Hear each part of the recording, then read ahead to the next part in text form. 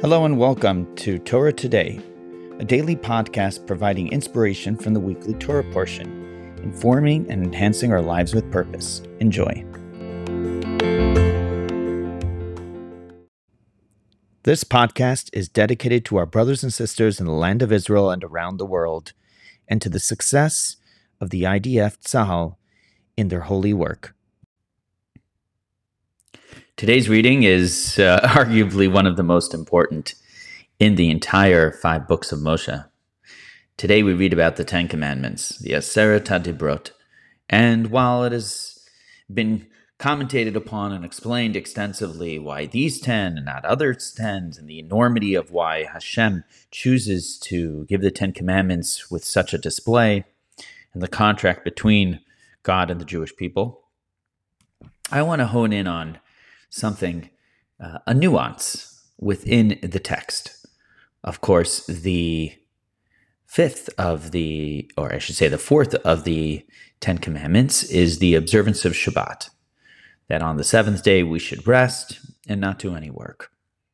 What does the actual text say? It says, Yom HaShvi'i, the 7th day, Shabbat, La Hashem Elokecha, day of rest for God, Lo sasa chol malacha, you shall not do any work, you, your son, your daughter. And the question is asked, why does it mention your son and your daughter? If you are obligating everybody to do it, to observe Shabbat, naturally that includes a child. And to whatever extent, children are really never fully obligated to observe any of the commandments before their bar or bat mitzvah because they lack the maturity to be fully responsible for their decisions. So is it referring to an adult child? What's it talking about? Why bring up your son and your daughter in this moment with this mitzvah? And Rashi says that in actuality, it's talking about young children, not people who have already matured beyond bar and bat mitzvah, but young children. And it is telling the adults that it is their responsibility to warn the child as to the observance of Shabbat.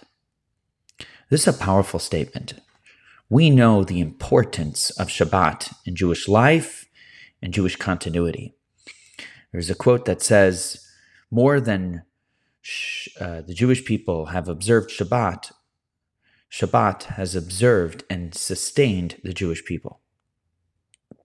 What does that mean? Quite simply, that throughout history, throughout trial and tribulation, pain and suffering, endless persecution, Shabbat has been our oasis in time. The one place that we could run away to where the pains and the persecutions of the world could not touch. And it is one of the great challenges today in a world so inundated with technology and connectivity, and where people are so incredibly overscheduled every minute of every day.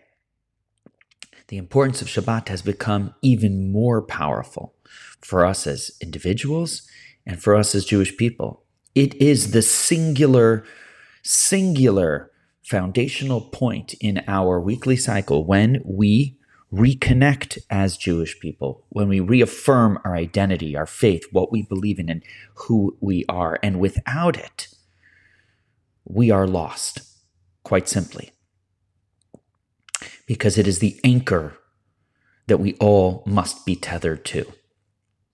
Now, for a child growing up in the United States or somewhere else, and anywhere in the civilized world, Shabbat can seem very limiting, very restrictive. Oh, we got to go to synagogue, and we got to do dinner, we got to make kiddush, and we can't do all of these things and that things. And that might be a natural response for a child. That is why the Torah tells us that it is incumbent upon the parent to convey the beauty of Shabbat to the child. If you yourself fully embrace the beauty of this special day, this gift from Hashem, as we refer to it, then your children will feed off of your enthusiasm, your excitement, your joy for Shabbat, and they will internalize that for themselves as well. Make no mistake, It is one thing to say, it is another thing to do and to model. And Shabbat is a prime example of that. So make Shabbat special for yourself, for your family. Have a beautiful dinner. Go to shul. Spend some time studying, reading, playing games, and let the children see that this is truly a gift from God, one that we cherish every single week.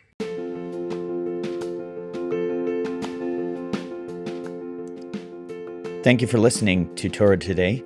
If you would like to dedicate or sponsor a particular podcast, please email askmendy@gmail.com. Thanks for listening and have a wonderful day.